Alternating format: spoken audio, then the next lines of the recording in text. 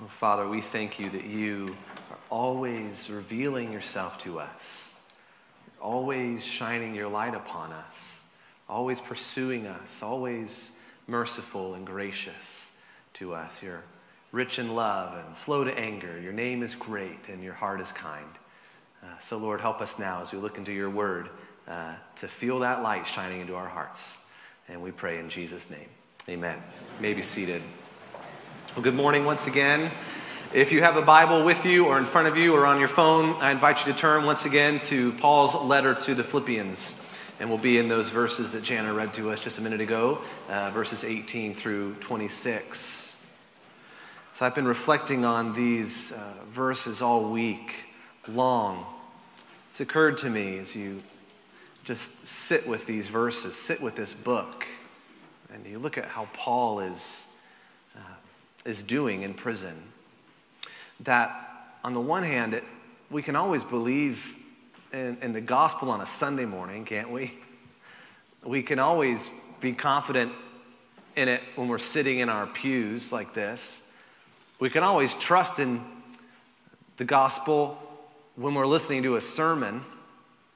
But can we believe in the message of the gospel on a Monday morning? Can we have confidence in the gospel when we're sitting in a doctor's office? Can we trust in it when we're listening to a diagnosis? We can always trust in Jesus when things are looking good, can't we? And we're relatively happy and healthy. But what about when things aren't looking good? Or what about when we're suffering? It's a question I think it's important for us to ask, and it's a question that Paul was probably asking. It kind of goes like this: how much weight can we put on this pillar? How much weight can we put on the pillar of the gospel? How much pressure can it withstand? Is there a point at which in our life, in our real life, and I'm not talking about a Sunday morning happy life, is there a point in our life at which the gospel buckles or the gospel budges, and a point at which it can't hold us anymore, or our life, or our kids, or our marriage, or our church anymore? Is there a low we can go that's so low the light of the gospel is no longer sufficient? Can always believe in the message of the gospel on a bright Sunday morning. What about during a dark night of the soul? We can always trust in Jesus when things look good. What about when things look terrible? What about when we're suffering? What about when we're looking death right in the face? What about then? Is he really enough then? Is Jesus really enough then? Is the gospel really sufficient then? What about then? How deep down does the gospel go? I think Philippians allows us a moment to get real, basically. Let's get real. Is the gospel really enough? Is Jesus really sufficient or not really? Does the gospel provide for us a certain hope or a sometimes hope? So to answer that question, let's step once again into the prison cell with Paul. That's where we find ourselves this morning, in prison with Paul, as we get back into the book of Philippians, verses 18 through 26 in chapter 1. Paul's in prison. He's in chains. He's suffering. And we'll see that the very gospel, the very same gospel that has gotten Paul into prison, is the very same gospel that gives him certain hope in that prison. In his place of suffering, he's confident in his ultimate deliverance. In the confusion about what his captors might do to him, he's sure about what God will do through him. Considering the very real prospect, it's amazing, of his own death, he's totally unafraid. And even as, we'll see this, even as he's torn between this life and the next, Paul's at peace. So here in the darkness of a prison cell, in the middle of suffering, he's confident. He's sure. He's unafraid. And he's at peace. How in the world is this possible? How is this possible? It's because Paul believes in the message of the gospel. It's because Paul trusts in Jesus. It's because Paul knows he can put all of his weight on this pillar because the gospel won't buckle. The gospel won't budge. And the same light of the same Jesus that had knocked Saul of Tarsus off of his high horse on the road to Damascus is the same light that's shining upon him into the very place of his suffering and captivity. This has been my experience in my life. It has. Just like I'm sure you have, I have experienced times of darkness and suffering and crisis and depression. And even though there were always tons of things that didn't make any sense, and a heaviness that sometimes seemed too much for me to bear, Jesus has always come to me on my level. Doesn't he do that? Isn't it amazing? He always comes to me on my level. Jesus always comes to you on your level. We don't always get answers. We certainly don't always get the answers we want, but we always get Jesus. It's been my experience. Has it been your experience? It's been my experience in ministry as well. I have the privilege of sitting with people either in a coffee shop or in a hospital room or in a nursing home or in their living room. And more often than I can remember, two thoughts go through my mind sometimes. On the one hand, I have nothing to offer this person. But on the other hand, I have everything to offer this person. Jesus himself. So this good news, the good news of the gospel, comes to us at our lowest place. And you may need to hear that again this morning. The gospel comes to you at your lowest place, just like it came to Paul in a prison cell. It comes to us on our level, in our suffering, in our marriages, in our addictions, in our brokenness, in our depression, in our jobs, in our decisions, in our mundane, in our classrooms and lecture halls. And this good news infuses us with, yes, a certain hope. The gospel doesn't just give us a sometimes hope when things are good. The gospel gives us the certain hope of Jesus himself. And the first thing we'll see in our text this morning is this certain hope comes to us in our place of suffering. Look with me at Philippians chapter 1, verse 18, where we pick up halfway through that verse. Paul was in mid-thought, mid-sentence. He was rejoicing in the advance of the gospel when we rudely interrupted him for the bishop's visit last week. So Paul was in mid-thought, and he was rejoicing earlier in the advance of the gospel through the church out there. And now Paul's thoughts shift. Paul is now rejoicing in the advance of the gospel in here, in his own soul, advancing through and within him. He writes, "Yes, I will rejoice." Verse 19, "For I know that through your prayers and the help of the Spirit of Jesus Christ, this, his imprisonment, his suffering, his darkness, his captivity, I know that this will turn out for my deliverance." It's crazy. Two things I'd like for us to notice here as we consider gospel hope in our place of suffering. And here's the first. We can be confident that Jesus will deliver us. Paul says he knows. He doesn't think, doesn't have a good feeling. He knows that his suffering will turn out for his deliverance. And he knows this because people are praying for him. So never discount the power of prayer.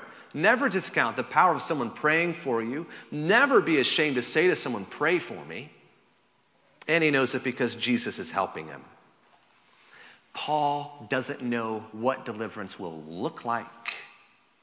God hasn't given Paul a specific deliverance date. I don't know if God ever does that for you. He never does it for me. I never get an email from God saying, "Click this link and you can track when your deliverance will come." How your deliverance will look, circle the date on your calendar. This is when your deliverance from this problem is coming. This is when your suffering will end. God never gives us a date. He didn't give Paul a date. He's not that specific. We don't know when or how we will be delivered from suffering. Paul didn't know when or how. He doesn't know if he's going to be delivered in an immediate sense. One day the jailers will come and unlock the thing and let him go. He doesn't know if he'll be delivered in an eternal sense, that he'll die and he'll be released from this earthly life. He doesn't know what it will look like. There's a very long list of specific things Paul doesn't know. Anybody ever been there? Long list of specific things we don't know. But there's one big, giant, general thing Paul does know, and it's that this will turn out for my deliverance. He's quoting Job here, by the way. Job from the Old Testament. You know the story. Poor Job, afflicted beyond human comprehension. Except for his own life, Job loses everything. And Job experiences grief and loss and poverty and spiritual attack and mental anguish and weeping and mourning we could never fathom. And what's even worse is even in the middle of that, he has these ignorant friends who are giving him terrible advice, terrible counsel, who have it all wrong, who have God all wrong. And Job interrupts them, and he says to them, this is Job's Old Testament book, chapter 13, verse 13. He says to his friends, let me have silence. Basically, shut up, and I will speak. And Job says, let come on me what may. Here's Job 13:15. Though he slay me, I will hope in him.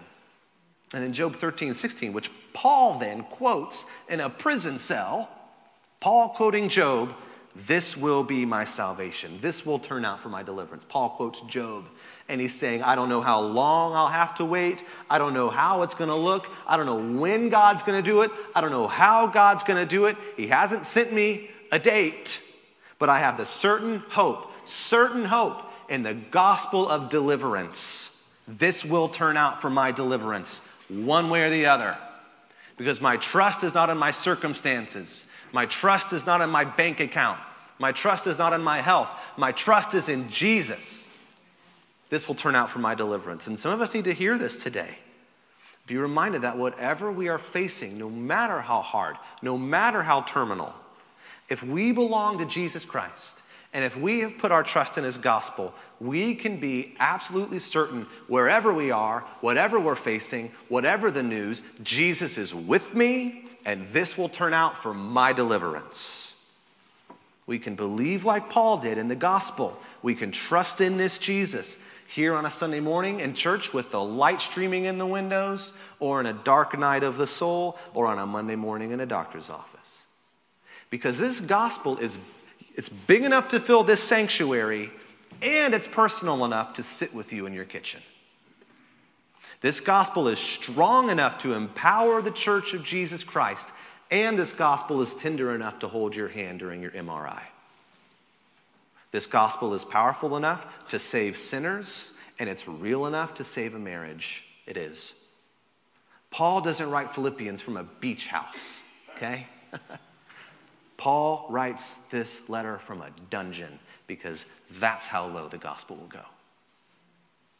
That's how low Jesus will reach down.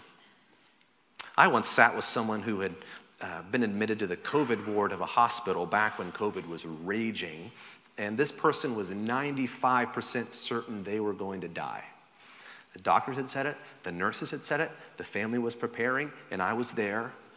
I was wearing more gowns and gloves and hats and plastic face shields and masks than I've ever imagined was possible to fit on one human being. You would have thought I was visiting a nuclear waste site or something. And I'm sitting with this person, and in their eyes was peace. Now, happy ending, this person didn't die. They're doing quite well. They didn't die. But they were filled with peace in that moment, filled with courage. Where does that come from? Where in the world does that come from? They might die, they might not, but they know this will turn out for my deliverance because I got Jesus.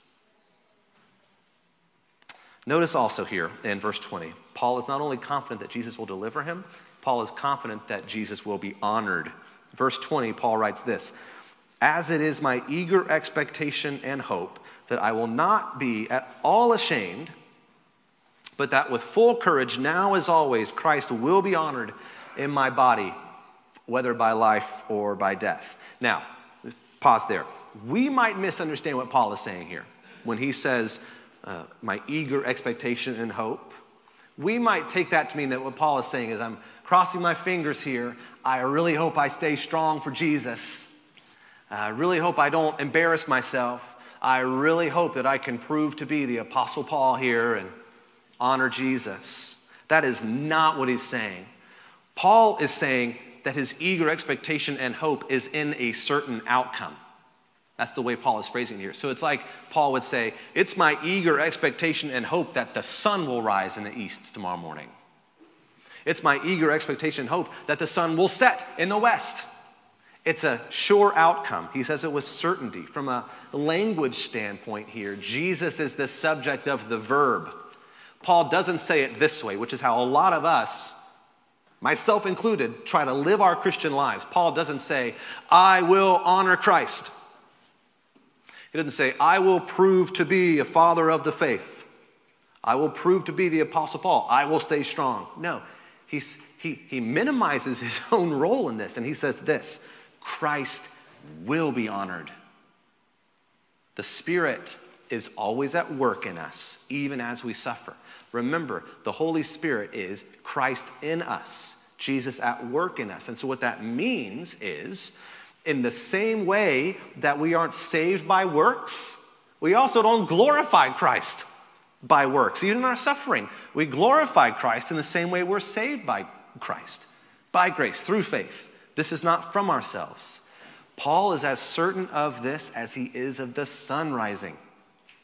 That because Christ is at work in him, that's a reality, that's a fact. He knows that. The Spirit of Christ is at work in Paul, and so he knows, since the Spirit of Christ is at work in me, Christ will be honored through me. So you can be just as sure of this in your own life as well. And we can be just as sure of this here at this church, at Truro as well. Christ will be honored. This is the certain hope of the gospel in our place of suffering. Jesus will deliver us, and he will be honored through us. We can take it to the bank. So we continue on into verse 21 now. Paul reminds us now the gospel gives us certain hope in the face of death. Verse 21, Paul writes, for to me, to live is Christ, and to die is gain. If I am to live in the flesh, that means fruitful labor for me, yet which I shall choose I cannot tell. I am hard pressed between the two.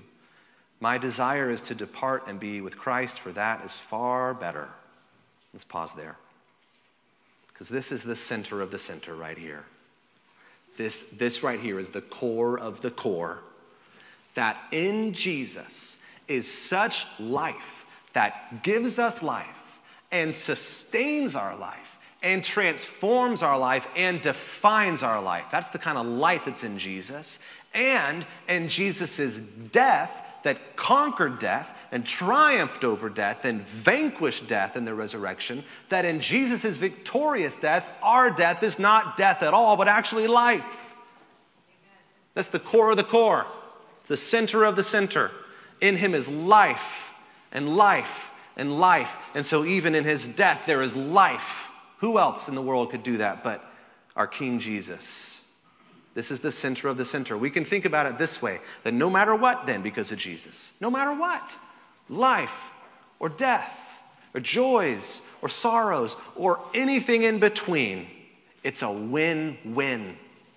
Literally, in the original language, Paul doesn't even waste ink on the word translated is. He's saying, to live, Christ. To die, gain. There's no is there. It's just to live, Christ. To die, gain.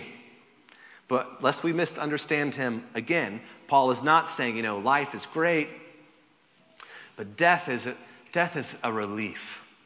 Or, if I die, well, then at least I get out of prison. Or I kind of just fall over the finish line into heaven. Paul is not saying that. Paul is saying that even here in this life, even here in your job, even here in your suffering, you get Jesus. And even there in your death, and even there at the time of your death, and even there on the other side of your death, you get Jesus. Both sides of the equation. Guess what? Jesus.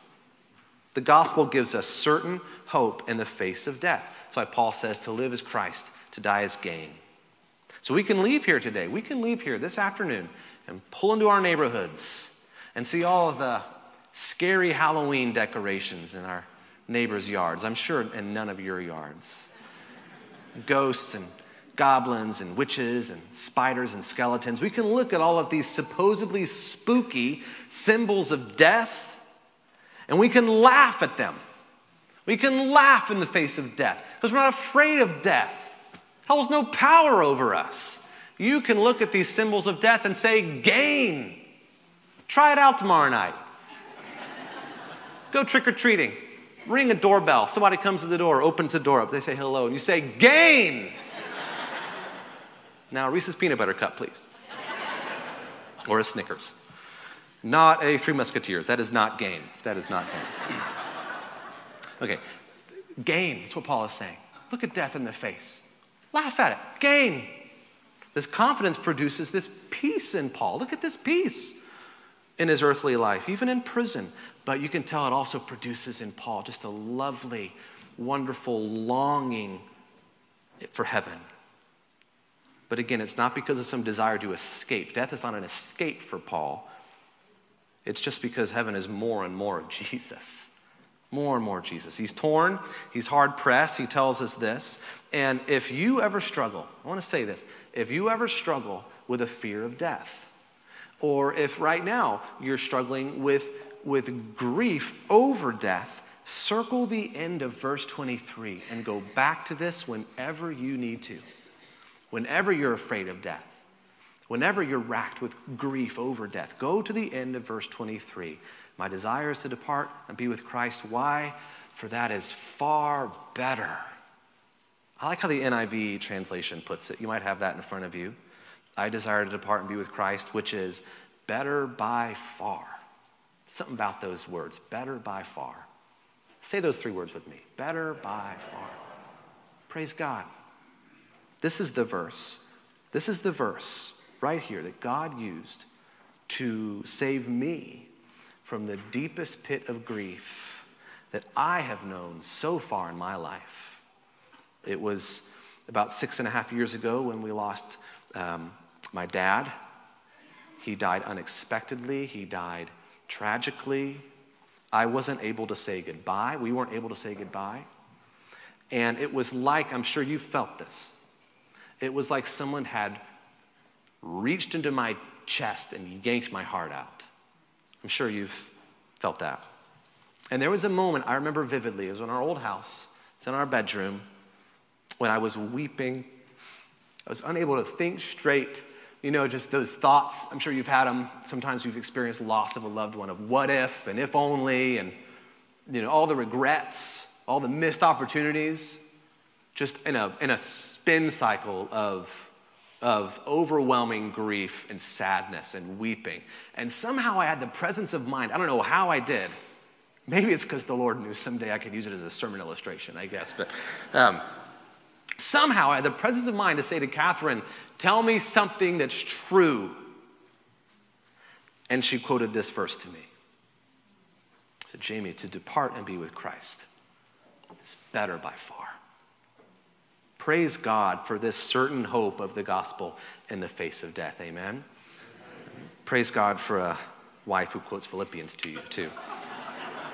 I love how the Easter hymn puts it. In our hymnals, we have this old hymn called The Strife is O'er.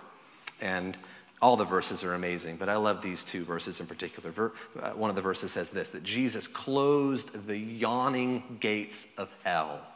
The bars from heaven's high portals fell. Let hymns of praise his triumphs tell. Alleluia. Do you know this hymn? You know this hymn, some of you. The powers of hell have done their worst, but Christ their legions hath dispersed. Let shouts of joy outburst. Alleluia. Billy Graham once said this, someday you will hear or read that Billy Graham is dead. Don't you believe a word of it. He says, I shall be more alive than I am now. I will have just changed my address. I will have gone into the presence of God. To live is Christ. To die is gain. And to be with Jesus is better by far. This is the certain hope of the gospel in our place of suffering, in the face of death, and finally in the day-to-day. That's how Paul ends this thought. In verse 24, He's speaking to the Philippians, and he says, to remain in the flesh is more necessary on your account.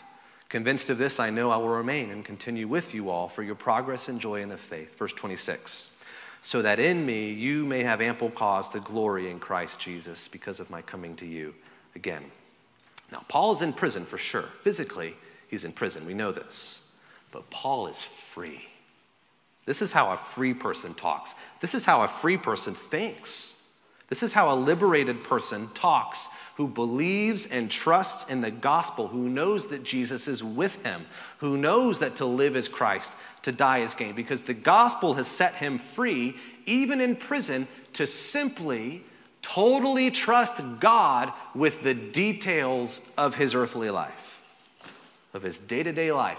Paul isn't choosing his destiny here. I know earlier he used this phrase of which I shall choose, I cannot tell. But Paul, it's not up to Paul whether or not he lives. It's not up to Paul whether or not he's released from prison. Those decisions are way above his pay grade. Whether or not he lives, whether or not he's released from prison. And these decisions are all way above our pay grade too. But what does Paul have? Paul has a conviction. Look at this. He says, I am convinced of this. Paul is convinced that God is choosing.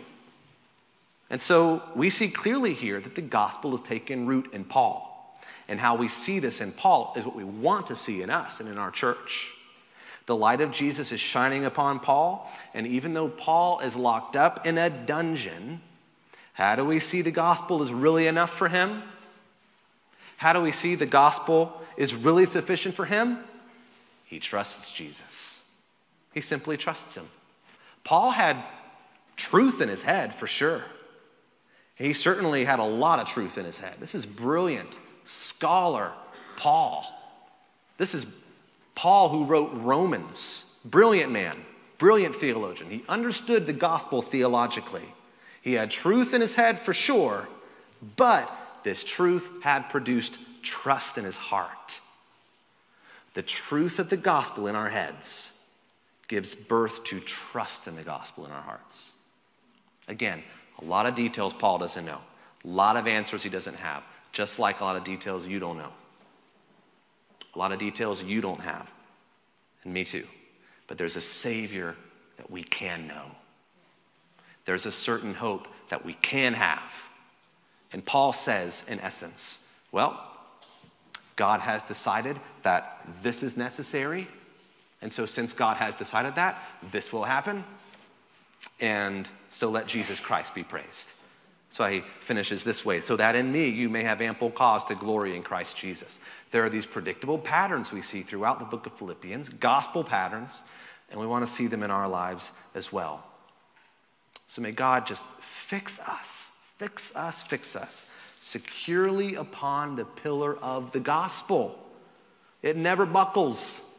It never budges, so that we would know and trust in this certain hope, and so that you and I would know it and trust it, not just on a Sunday morning when the sun is coming through the windows, but so that we trust in it on a Monday morning in a doctor's office or in a dark night of the soul. In the place of your suffering, in the face of death, and in the day-to-day of your life, to live Christ. To die, gain. This is our eager expectation and hope. And it's as sure as the sun will rise. So let's pray and ask for God's help.